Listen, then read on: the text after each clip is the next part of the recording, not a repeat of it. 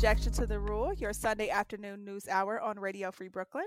We are recording this episode on Friday, June 17th, and it will begin airing on Sunday, June 19th, 2022. Happy Juneteenth, everybody. My name is Reese Robinson, and I'm on air today with my co host Emily Scott and Jasmine Smith. How's it going, lady?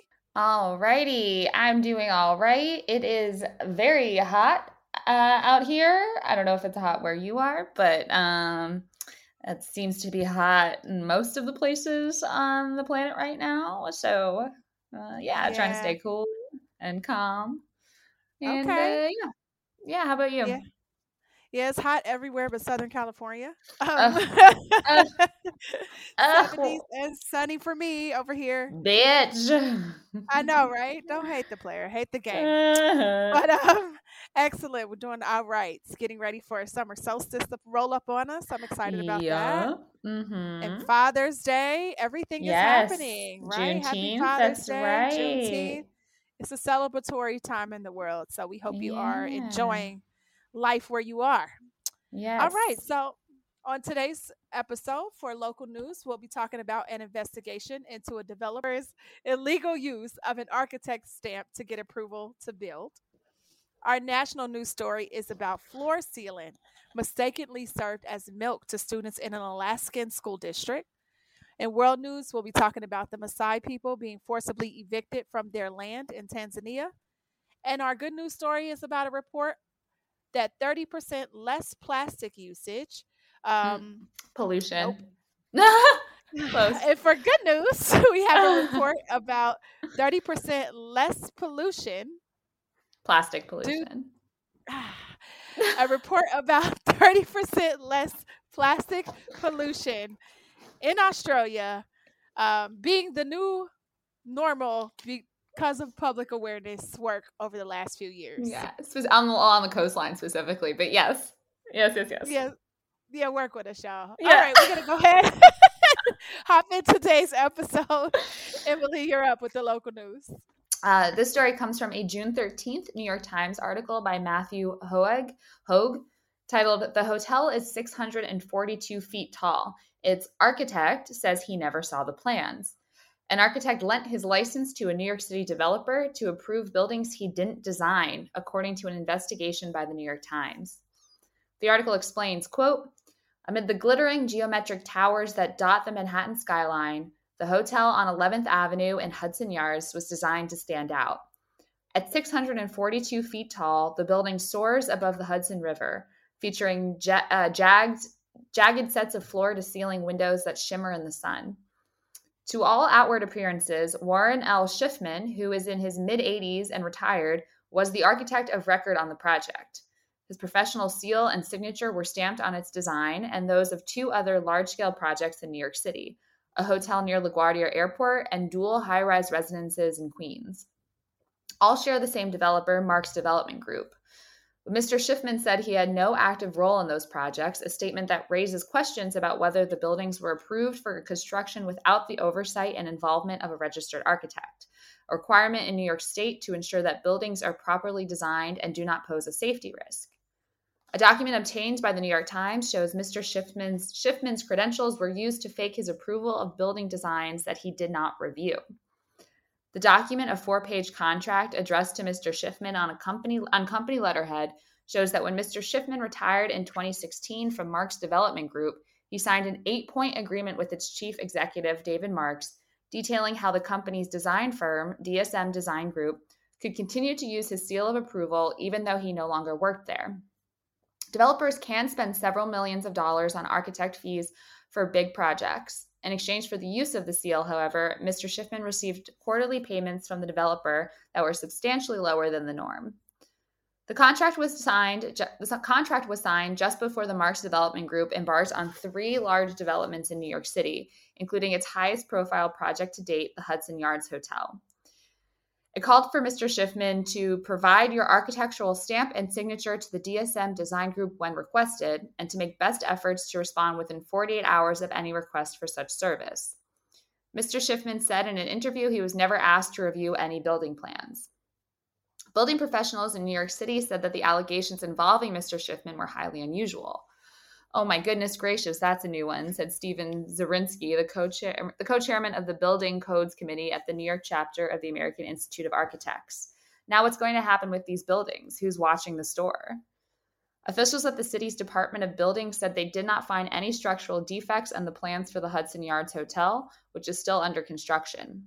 Department records show that it reviewed the plans 5 times between 2018 and 2020 when they were ultimately approved. The hotel near LaGuardia was completed in 2019, while the high-rise residences in Queens have not been approved yet. The department barred Mr. Schiffman from filing building plans in December, a spokesman said, after it learned that someone may have fraudulently re-registered him with the state and filed plans without his knowledge. The spokesman declined to elaborate.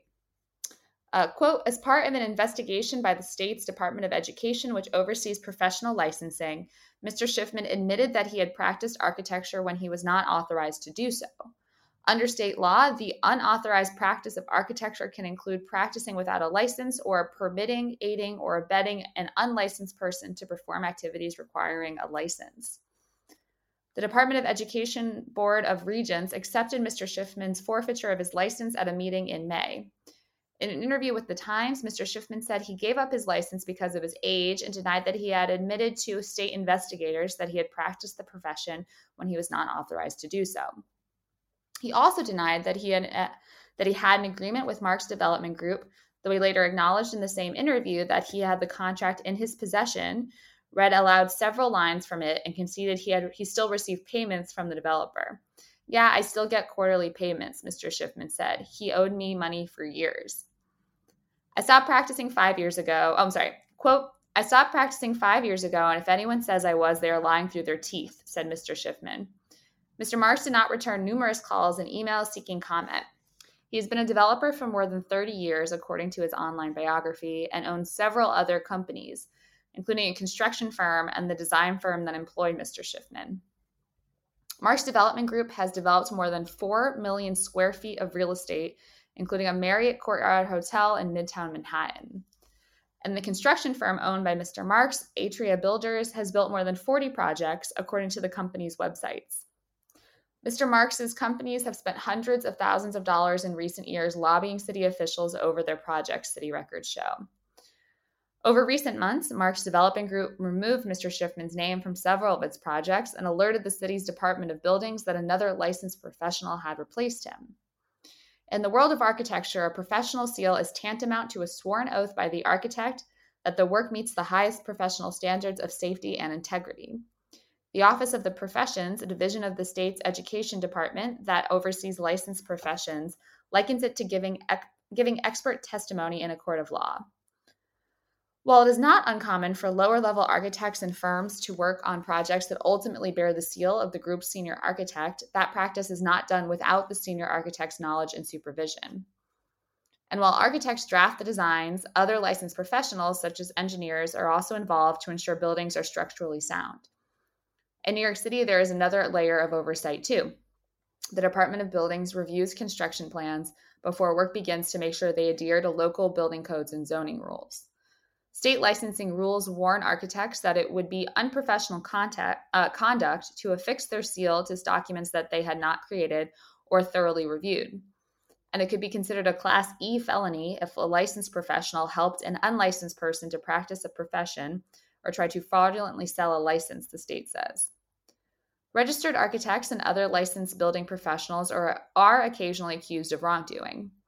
In one of the most prominent cases, a building designer near Albany, New York, Paul J. Newman, was accused of practicing architecture without a license, drafting building plans over many years for buildings including residential homes, a community for older residents, and a jeweler's store. He served about 2 years in state prison and was released in 2019. In that case, charges were brought by the New York State Attorney General's office, which labeled the case Operation Vandelay Industries, a tongue-in-cheek reference to George Costanza, the Seinfeld character who pretended to be an architect and invented a job at the non-existent Vandelay Industries. Quote, last summer, Mr. Schiffman's name appeared on documents for another Marks Development Group project, side-by-side residential towers in the Flushing area of Queens. They would be around the block from a nursing center owned by the same developer. Mr. Schiffman said he was baffled as to how someone could have used his seal, which he said has been at his home in Long Island since he retired. Nowadays, however, an architect's seal and signature can be applied digitally. And that is my local story for the week. Pretty wild stuff here on many angles. Reese, I don't know. It's probably been a while since we talked about it on the show. I actually studied architecture in undergrad and worked a little bit for a few years in architecture firms in the city. So stories like this are always like, whoa. Right. It seems so unsafe. Spooky. Yeah. I mean, if they can get by doing things like this, like imagine what else they can get by with, I know. In regards to building codes and stuff like that. Yeah. No, seriously. And it's like, dang, like, and like it's okay, like a bunch of engineers and then the building departments looked at this stuff too, but then it's like, but like who like made these drawings, right? Did they have any idea what they were doing? Are these things going to be structurally sound? Yeah, no, I know. It's pretty spooky stuff. Yeah. It is. And it's just like, the last time we really talked about architecture issues in New York was when they had that big fire at the NYCHA buildings in the Bronx. Oh. I don't know if you were recording with me and Jasmine. I might have missed that. Yeah. Well, that story, we covered it because all those people, it was, I don't know, it was like 30 or something people were displaced. Mm-hmm. And when they found out if the building's fire codes weren't up to par, they were built that way. And there was a lot of talk about, a lot of these NYCHA buildings and other buildings like being unregulated based on the time when they had to apply for stuff. It sounds like this, I don't know how related, but it seems like, if developers can get by with by not having like legitimate whatever legitimate documentation or regulations that they have to follow, then a lot of people's safety, including the people who are building these buildings, right, not just the people who will occupy them, it's just really unsafe and unfair that that's able to happen. I mean, you've followed a paper trail, I'm sure that's why or how. Agreed. I guess there's just a lot of greed too, right? Like they could have just hired an architect to do it or pay, got someone to actually review it, but they didn't want to pay for that, It's crazy. Yeah. Yeah, it does remind me of that story about the fire in the Bronx because, when we discussed that, a lot that came out was about things not being up to code, people making like repeated complaints, and then issues were not fixed. So, yeah, like this story to me just shows once again what happens when the motivation for everything is money and the incentives for everything is money and how much money you can make, how much money you can save by cutting corners. And it's things that could, turn out to be deadly.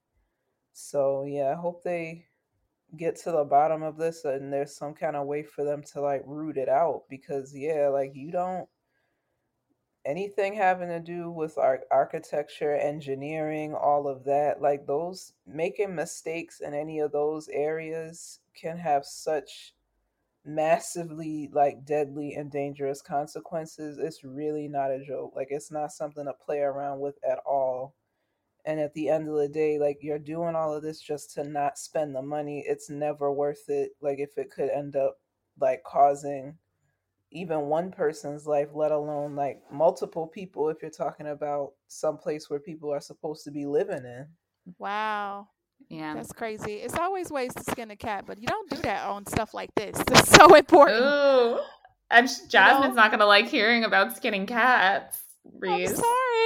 Oops. I'm sorry, Dre. Don't take offense. It was a bad choice of words, but you know what I'm trying to say. Yeah. There are a lot of ways around and to do and not do certain things. Yeah. Okay, let me retract that statement. But this is not one of them that we should be so flaky on. No. For the safety of people and just to make sure that everybody, literally is safe.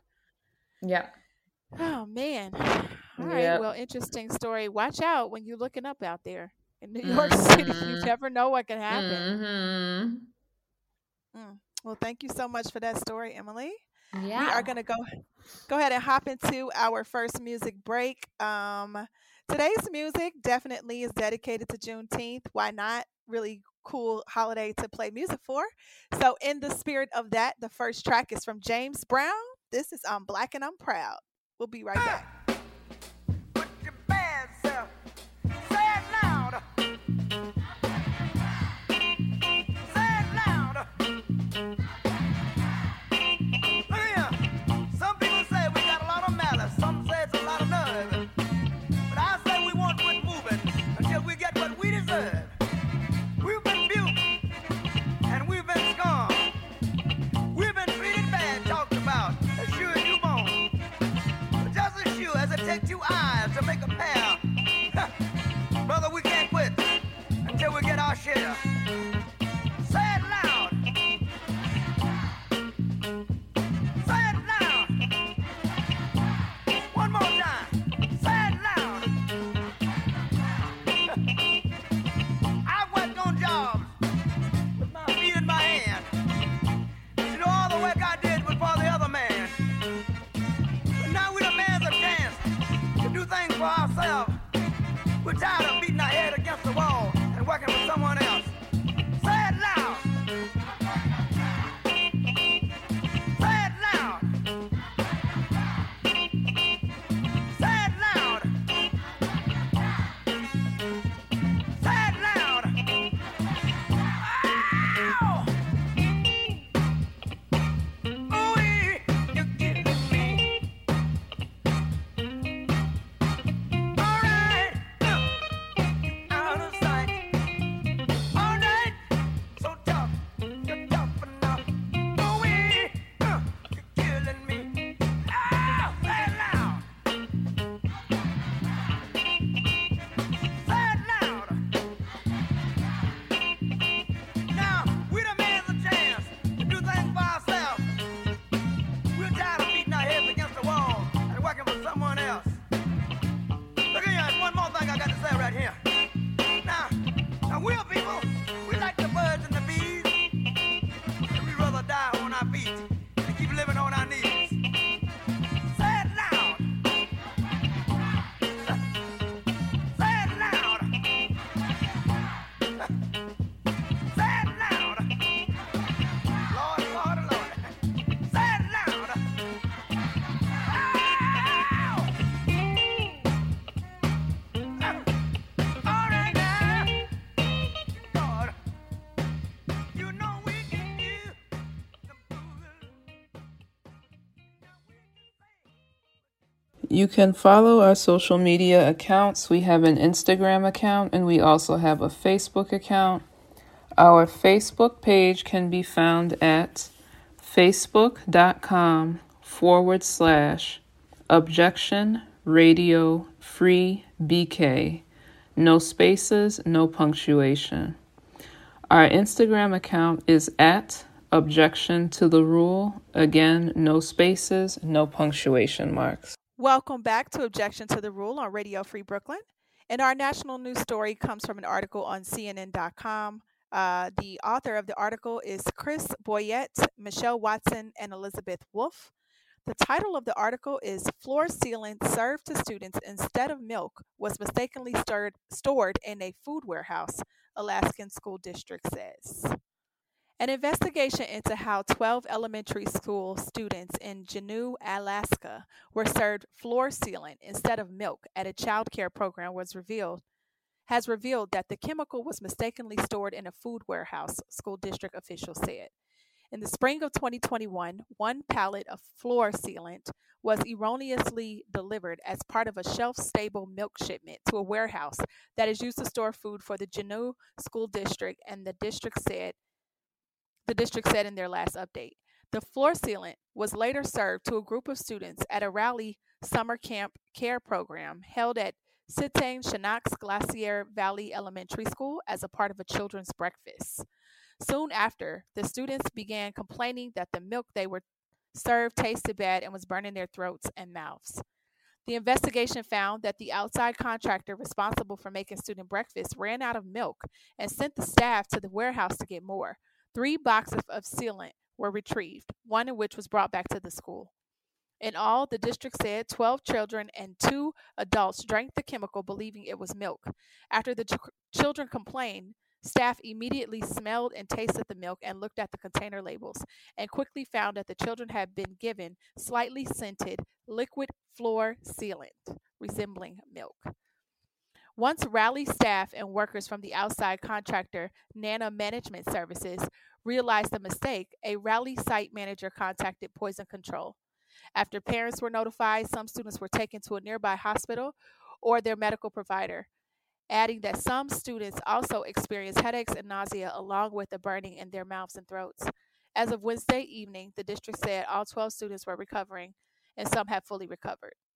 2 of the other floor sealing boxes retrieved at the warehouse were delivered to 2 other schools where they remained unopened, the district said. The Juneau School District Board of Education was appalled to learn of the food service error that occurred earlier this week, the statement said. Our immediate priority is with the students impacted by the incident and ensuring their recovery and continued safety. The board is working to understand how this occurred and ensure we have proper safeguards in place that prevent this kind of error from happening ever again. Investigations into the incident are still ongoing and involve participation by the school district, city, and borough of Juneau, NMS, Alaska's Department of Environmental Conservation, and the Juneau Police Department. The school district said it has been in contact with the Occupational Safety and Health Administration, Department of Education and Early Development, Department of Labor, and the Department of Health and Social Services. What is the school doing in response?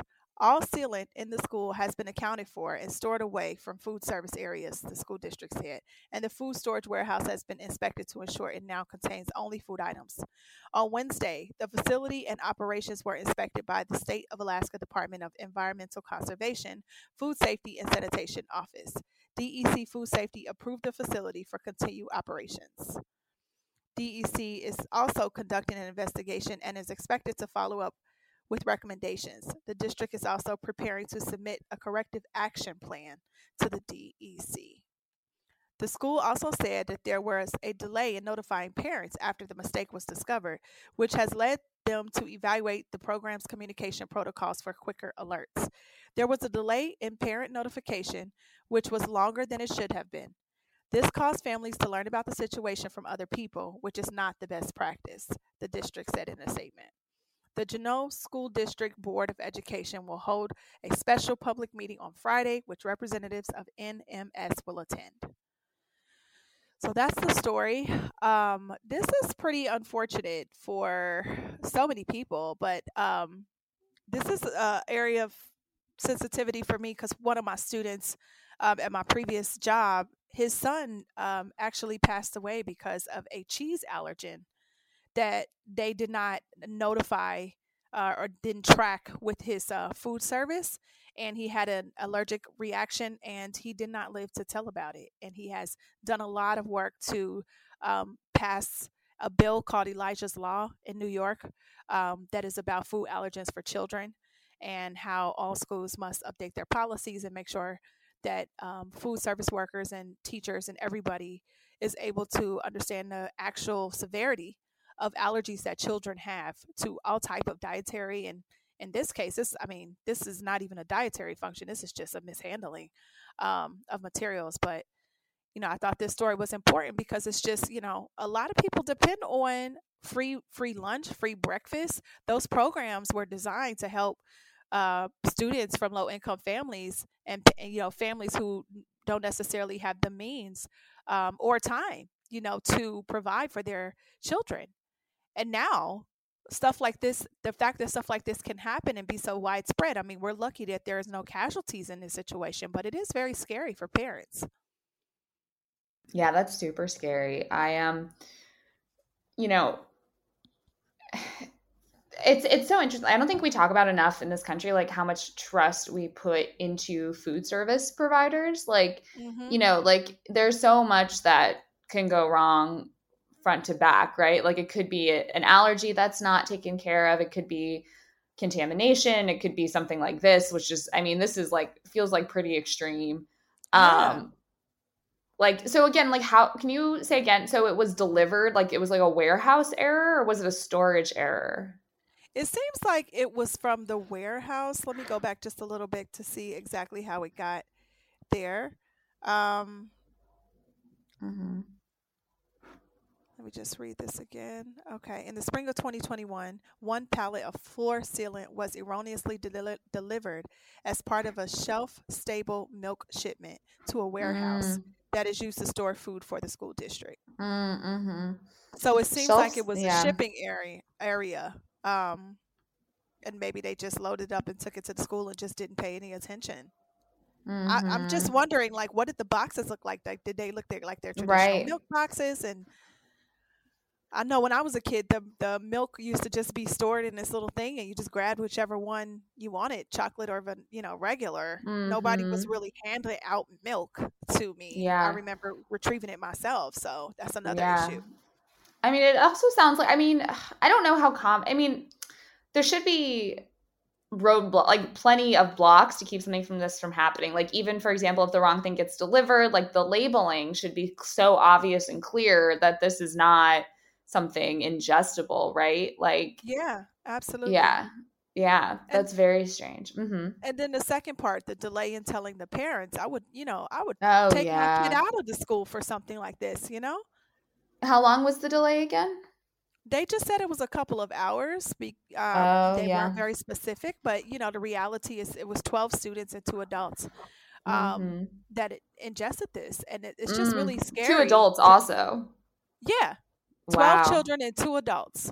Wow. So what were they doing? Just letting the students get sick, and then after they realized, Mm, it was mm-mm. more serious, just going to the school nurse. They called the parents. Um, yeah, I would Very be freaked strange. out. My mother, I always took lunch to school because I just had a really finicky diet as a kid. Mm-hmm. But every once in a while, I would go grab a milk or go grab a dessert or something like that. And I would just be super hyper vigilant about taking care of my child after this, just, Mm-hmm. sending them to eat anything at the school because that I'm glad there's an investigation further going into it because it's like Mm-hmm. it was so many hands that could have maybe caught this before it Yeah. got to the students.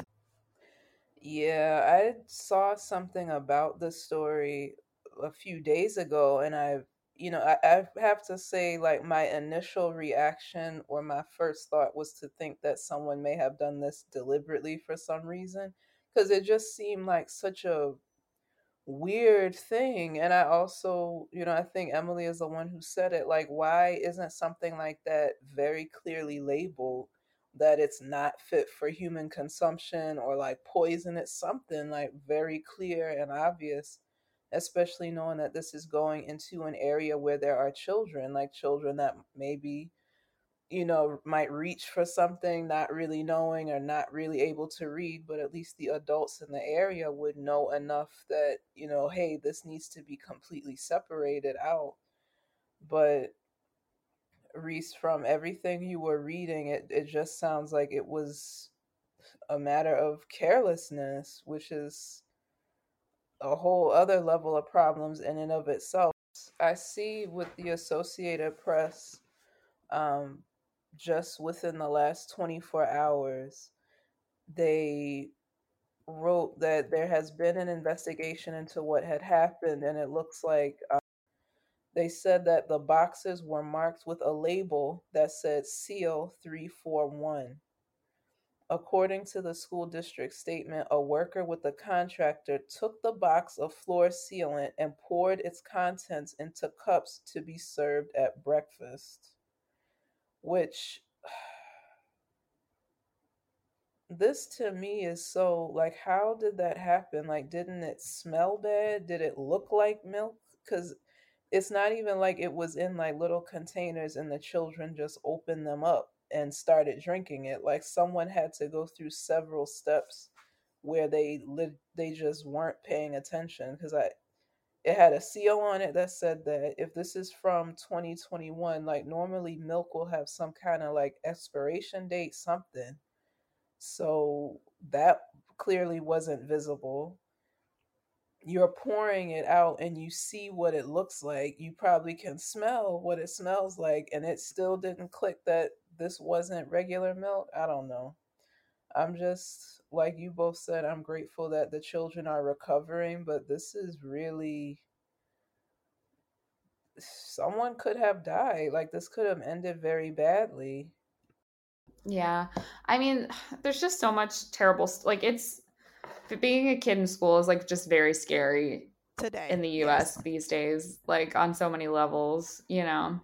Yeah. And to add And you this have to these parents' worries, like it's a very upsetting, you know. Yeah. Come on, get it together, Alaska. We don't have Oh we don't gosh, hear a or lot out of wherever. or Yeah. wherever. Yeah, we don't hear a lot of Yeah. stories come up out of that region of the country, but definitely important, just Yeah. checking in, holding the schools accountable as Yeah. well. Like, make sure you go to these conferences and you meet these teachers, and just Mhm. like it should be a partnership. It shouldn't be a whole I'm just gonna drop you off and let you get Mhm. educated. Yeah.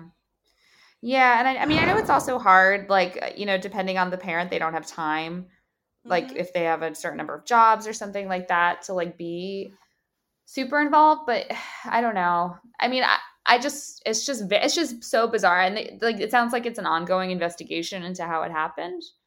Is Yeah. that, or like, yeah, because like Yeah. how like are these just unlabeled like white bags of liquid like, like Yeah. that part is still like that, like so bizarre to me, Yeah. and just It's sad, and just really sad, and I'm glad the kids are all recovering. yeah. um you know Had there been a fatality, this would be a whole oh nother my story. gosh, God forbid. Yeah. And just like for my own, like out of curiosity, I looked up what floor sealant even looks like because I'm not familiar. And I do see images that looks like it's a white substance in a jug. So I guess I could understand how, if you're not looking closely, you might make that mistake. But, like as understandable as it is that like there's human error and things that happen, like if you were the parent of a child that got sick this way, or if, God forbid they were to have gotten sick or like passed away or had a more severe reaction, I don't think you would be wanting to hear about honest mistakes. Yeah. Yeah. Whew. All right. Well, sounds like it's time for a breather, y'all. The next track is a throwback by one of my favorite musicians. This is Speak Low by Miss Billie Holiday.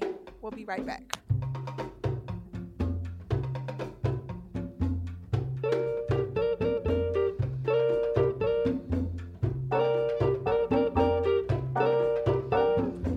Speak low when you speak love.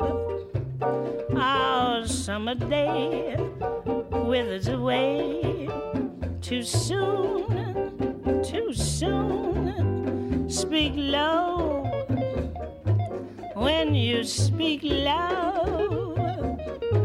Our moment is swift like ships adrift. We're swept apart too soon. Speak low, darling, speak low.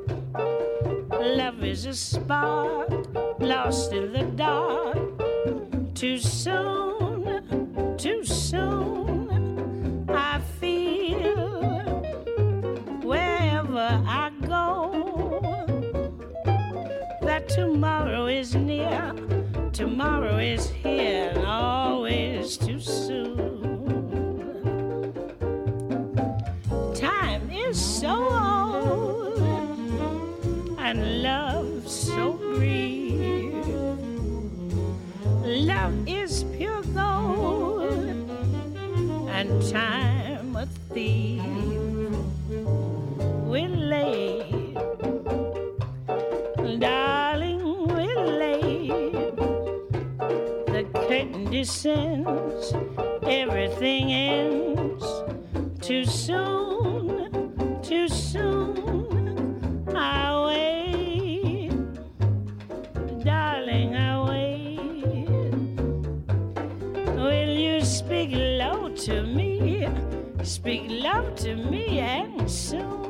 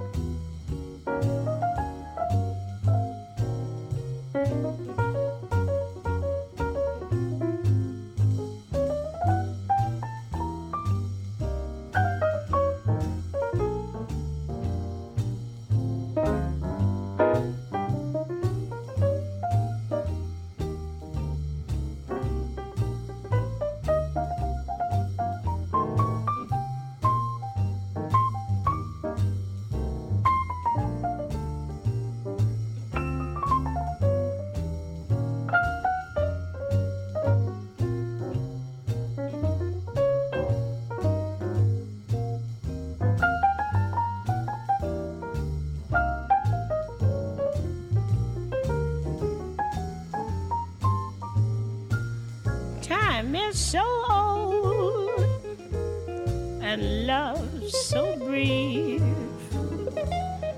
Love is pure gold and time a thief will lay. Darling, will lay. The curtain descends, everything ends. Too soon, too soon. I wait, darling, I wait. Will you speak low to me? Speak love to me, and soon speak low.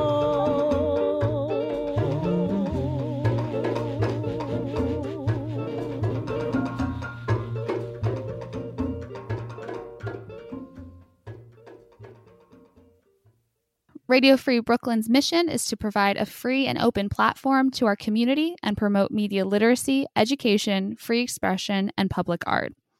We rely primarily on donations from listeners like you. Every dollar helps us stay on the air and allows us to continue our work in the community. We are a 501c3 nonprofit organization, so all contributions are tax deductible. Please support with a monthly pledge or a one-time donation at radiofreebrooklyn.org/donate. If you're an Amazon shopper and would like to donate to Radio Free Brooklyn in a way that costs nothing to you, go to radiofreebrooklyn.com/Amazon and register FRB as your Amazon Smile charity. Every time you shop, a portion of your purchase benefits Radio Free Brooklyn. Welcome back to Objection to the Rule on Radio Free Brooklyn. And now Jasmine will give us our world news update. So for the world news story, I'm going to be talking about something that is impacting the Maasai people of Eastern Africa. But before I get into reading the news articles, I'm going to read some information about who the Maasai are. And this comes from the MaasaiAssociation.org. The Maasai people of East Africa live in southern Kenya and northern Tanzania along the Great Rift Valley on semi-arid and arid lands. The Maasai are a semi-nomadic people who live under a communal land management system. The movement of livestock is based on seasonal rotation. Contrary to claims made by outsiders, particularly the Hardinian school of thought, this communal land management system allows the Maasai to utilize resources in a sustainable manner. Maasai society is comprised of 16 sections. Each section manages its own territory. Under normal conditions, reserve pastures are fallowed and guarded by the warriors. However, if the dry season becomes especially harsh, sections' boundaries are ignored and people graze animals throughout the land until the rainy season arrives. According to Maasai traditional land agreement, no one should be denied access to natural resources such as water and land. So that's just a little bit of background in case you are not familiar. And again, that was from www.maasai-association.org. And now to the current news story. So this information comes from The Guardian. I'm mostly reading from an article written by Katie McHugh and Matha Busby on June 14th, 2022. The title is Maasai Leaders Arrested in Protest Over Tanzanian Game Reserve. 10 Maasai leaders were detained and more than 30 people wounded during violent clashes with police in northern Tanzania on Friday, as they protested against eviction from their land to make way for a luxury game reserve. One police officer was reportedly killed in the clashes, and hundreds of people are in hiding after the protests in Loliondo, which borders Serengeti National Park. The protests began when police began to demarcate 1,500 square kilometers, which is 540 square miles, of land to make way for the reserve, to be operated by a United Arab Emirates-owned company. The Maasai regard this land as their home. The leaders arrested last week have not been seen since they were detained. The NGO Pan-African Living Cultures Alliance said it plans to stage a mass protest on Wednesday, which was this past Wednesday the 16th, unless they are released. One member of the Maasai community who declined to be named said at 6 a.m. on Friday, police fired many bullets at protesters. They destroyed our boda-bodas, or motorcycles, took our cattle, and properties had been destroyed. Very many women have been beaten. There were so many women there, I think they are using women as a weapon. He said security forces went from house to house arresting people. People are still being tracked by police, especially the educated, those with phones and evidence. 8 young men were taken away for putting photos on social media. We are under a lot of pressure.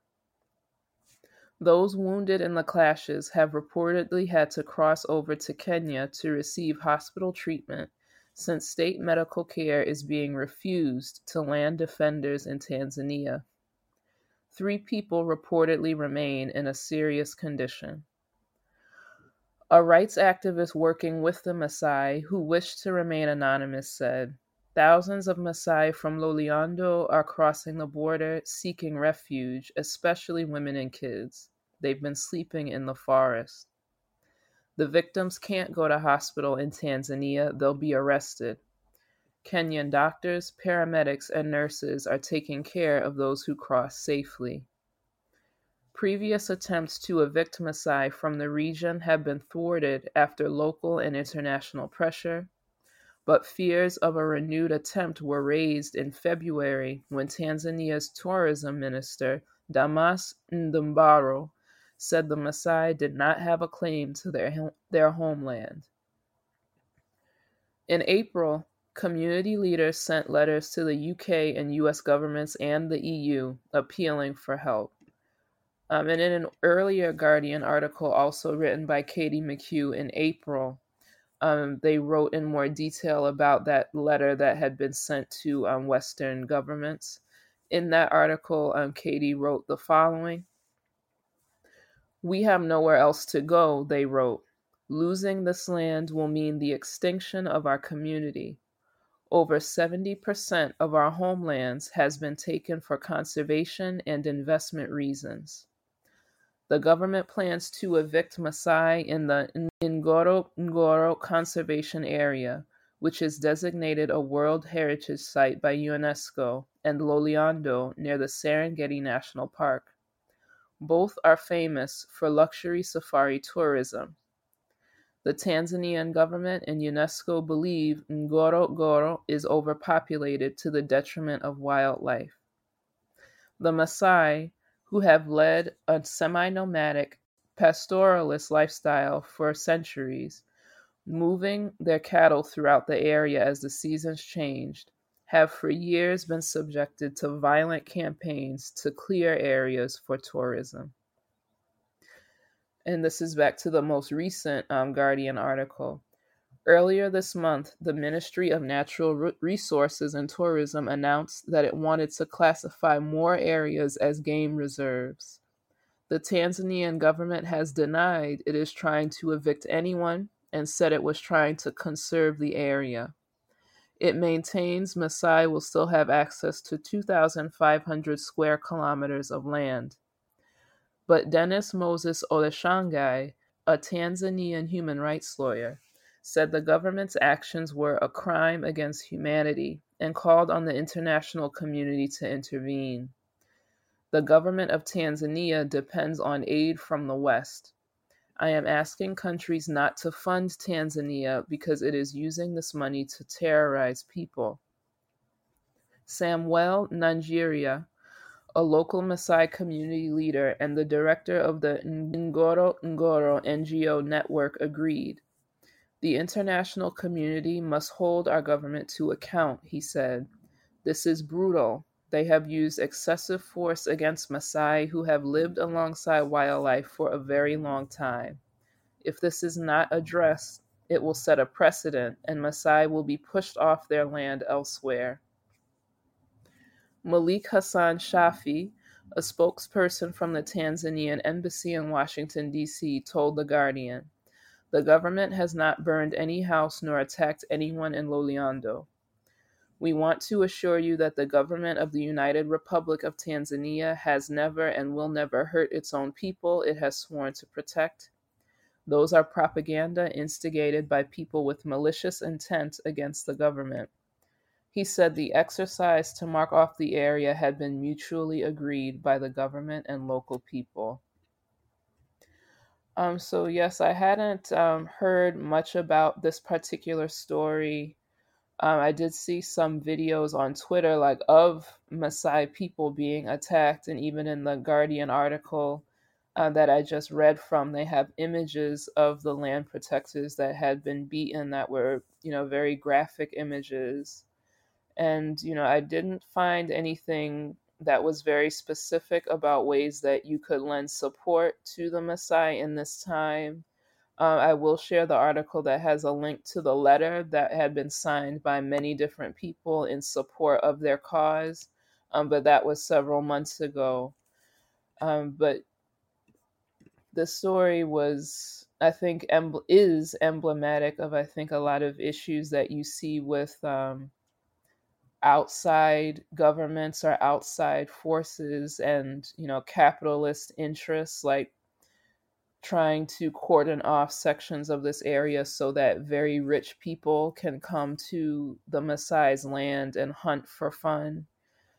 Even the way that conservation, which, most of us, I would think, if you care about the planet, you care about what's happening with climate change, you don't want to see certain types of animals to be hunted to the point of extinction, and that's understandable. But the other side of it, there are Western organizations that are behind conservation efforts that can and will do things that are to the detriment of local people and indigenous people who are able to live off of the land in a way that doesn't deplete the ground. Like, it's possible to live side by side with wildlife if you are following, a lot of these indigenous ways. But it seems like what's happening now is you would end up with, so many of these people who have this pastoral way of life being forced out, then being forced into like crowded urban centers, or being dependent on like Western aid in order for them to live instead of being able to continue their way of life. Like, it just sounds like a disaster. And I agree with the activist that was quoted in the article that it does seem to be a very, very dangerous precedent to set, that it's okay to do these types of things, for the sake of increased tourism, which is another thing I don't think some individuals realize, or not just individuals. I don't think a lot of people understand that what you might see as harmless, or you might honestly think is helping the people by going to visit certain places, in reality, like, you don't know what has gone into clearing an area and forcing people off of it, changing people's whole ways of life that they've had for hundreds or sometimes thousands of years, so that that area is kept, quote unquote, pristine and conserved for the sake of like the consumption of Westerners, so like with a lot of things that might on the surface, or the way that they're promoted, it might not seem like it's harmful. Once you scratch that surface and you really look at it, you realize that, there's often some very selfish and racist like forces at play. Thank you so much for that story, Jasmine. And next up, Emily, can you please give us the good news? Alrighty, I would be happy to. So this story comes from a June 8th article in The Guardian by Lisa Cox, titled "Scientists Report Heartening 30% Reduction in Plastic Pollution on Australia's Coast." CSIRO researchers say efforts to raise public awareness have quickly led to improvements in the environment. The article explains, quote, The amount of plastic pollution on Australia's coast has decreased by up to 30% on average as a result of work by local governments to reduce litter, according to research by Australia's Science Agency.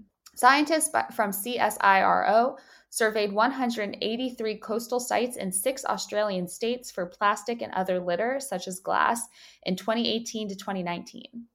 32 of the locations studied had also been surveyed at the same time of year in 2012 to 13, and those results were compared to the 2018 to 19 findings. In what the CSIRO researcher and one of the paper's co-authors, Denise Hardesty, describes as a heartening sign of change, there was an average decline in pollution, most of which is from plastics, across the sites of 29%. Some individual locations showed larger improvements, the greatest being a 73% decline in the amount of litter recorded. It's an amazing testimony of how much can change and how quickly you can see that change in the environment, Hardesty said. Almost 30% in 6 years is really heartening and can help people understand the impacts of our behaviors. Quote, the lead researcher Catherine Willis, said the scientists were surprised to see such a large drop in the average amount of litter since the original surveys back in 2012 to 13.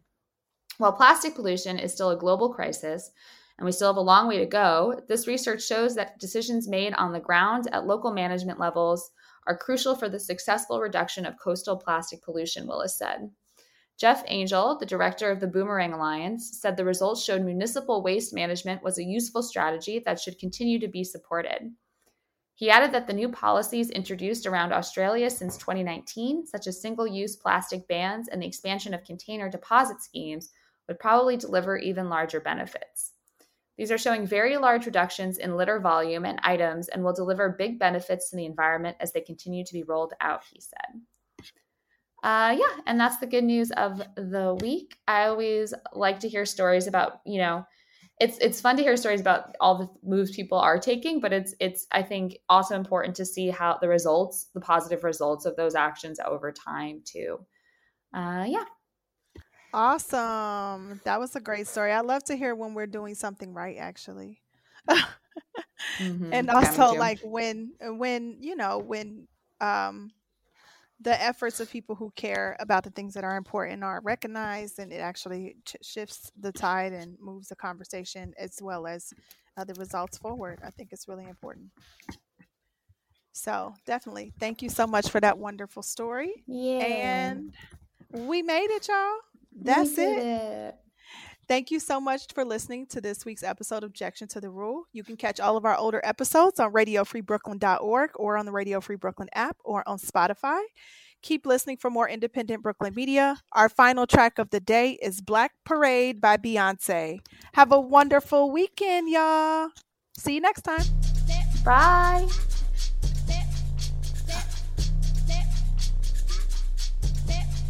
I'm going back to the south. I'm going back, where my roots ain't watered down. Growing like a baobab tree of life on fertile ground. My ancestor put me on game, on charm, on gold chains, with my old shoon energy. Drip all on me. Uncle that she keep it. Hola, Dona, Stella, Sacha, Nah, Chapa, Instant. Yeah, pure ice, bust down, flood it. On my wrist out. Going up, motherland, drip on me. Melanin, my drip is skin deep like motherland, drip on me. I can't forget my history is her story.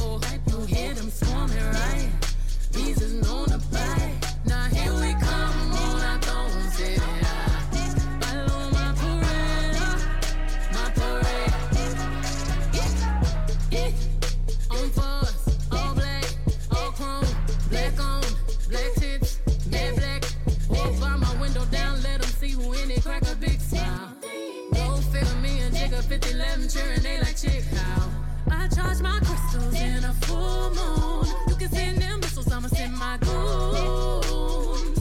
Baby sister rapping, hear me out. Trust me, they gon' need an army. Rubber bullets bouncing on me. Made a picket sign up your picket fence. Take it as a warning. Waste beats from your Uber. 400 Billy, that's a Musa. Straw line to the barbecue. Put us any damn way, we gon' make it look cute. Pandemic fly on the runway in my hazmat. Children running through the house in my art all black. Ancestors on the wall, let the ghost chit chat. Ancestors on the wall, let the ghost chit chat. Hold my hands, we gon' pray together. Lay down, face down in the gravel. We wearing all tie white to the funeral. Black love, we gon' stay together. Curtis Mayfield on the speaker. Lil Malcolm, I miss from Mama Tina. Need another march, let me call Tamika. Need peace and reparation for my people. Fuck these late edges, I'ma let it shrivel up. Fuck this fading ways, I'ma let it dread all up. Push your fist up in the air, show black love.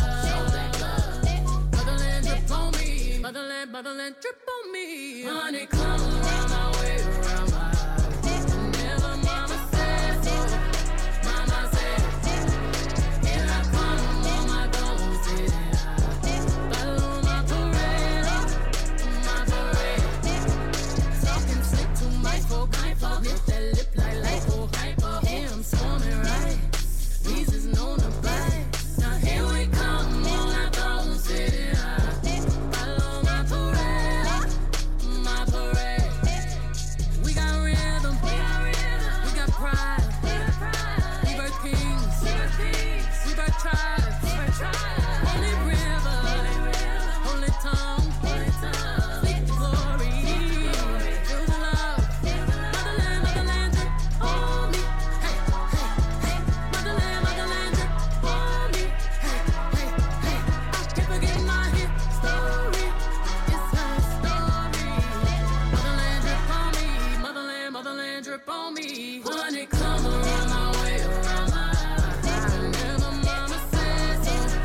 Mama said, here I come on my bones, follow my parade, my parade. Talking slick to my folk, hit that lip like lipo, hypo. Here I'm swarming right, these is known to buy. Now here we come on my bones, follow my parade, black parade. If you'd like to listen to Radio Free Brooklyn when you're not in front of your computer, please download our free mobile app for iPhone and Android, available in the App Store for iPhone or the Google Play Store for Android. Also, please be sure to subscribe to our monthly newsletter for the latest news about new programming and upcoming Radio Free Brooklyn events. You can sign up at radiofreebrooklyn.org/newsletter.